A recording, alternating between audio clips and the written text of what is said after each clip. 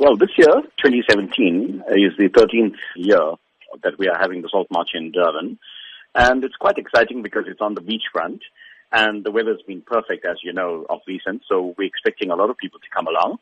And as always, we expect people to come along with their families. We've had people pushing prams, etc., because the march is not competitive. Our preparations are well advanced in terms of planning, etc. We've got permission from the city. We've got Metro Police on duty. And of course, the route is from the amphitheater to Shaka and back. Now, this also makes it easier for those people who could not walk the 19 kms that we used to do before to come in and take part in a walk that's shorter, but also on an enjoyable route, which is along the scenic beachfront, and to meet like-minded people who come from different backgrounds, races, religions, and who believe in peace and non-violence. Today there's widespread concern about violence, be it the levels of crime in South Africa, violence within the home environment, and also violence in schools. That message of non-violence, then, how important is it that it reaches all South Africans? You know, it's really whether we want to accept the message or not.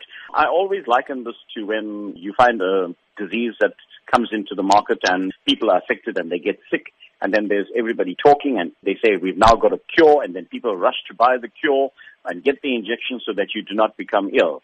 Now, violence is a disease, and the cure has been given to us by many leaders, from Nelson Mandela to Chief Albert Luthuli to Martin Luther King, and by Gandhi. And it's proven that non-violence would lead to happiness and, a peaceful situation. So I think it's time for people to embrace what is already there in front of you. We know that non-violence and peace are the ways to make this world work and for people to get on well, but we don't embrace it.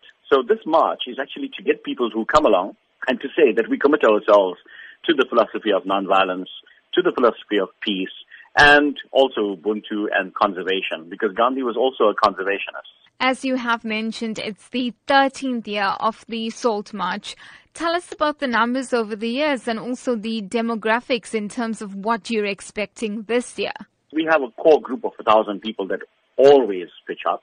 And so we're looking forward to getting that group again.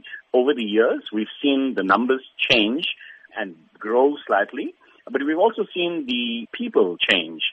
Initially, we had a very older group that was marching and taking part. And now we see that we've got a lot of youth who are embracing this march and coming along in their numbers, youth clubs, etc. And we're very excited about that because the future lies with our youth. And if they embrace these philosophies of peace and non-violence, then we are on the right path.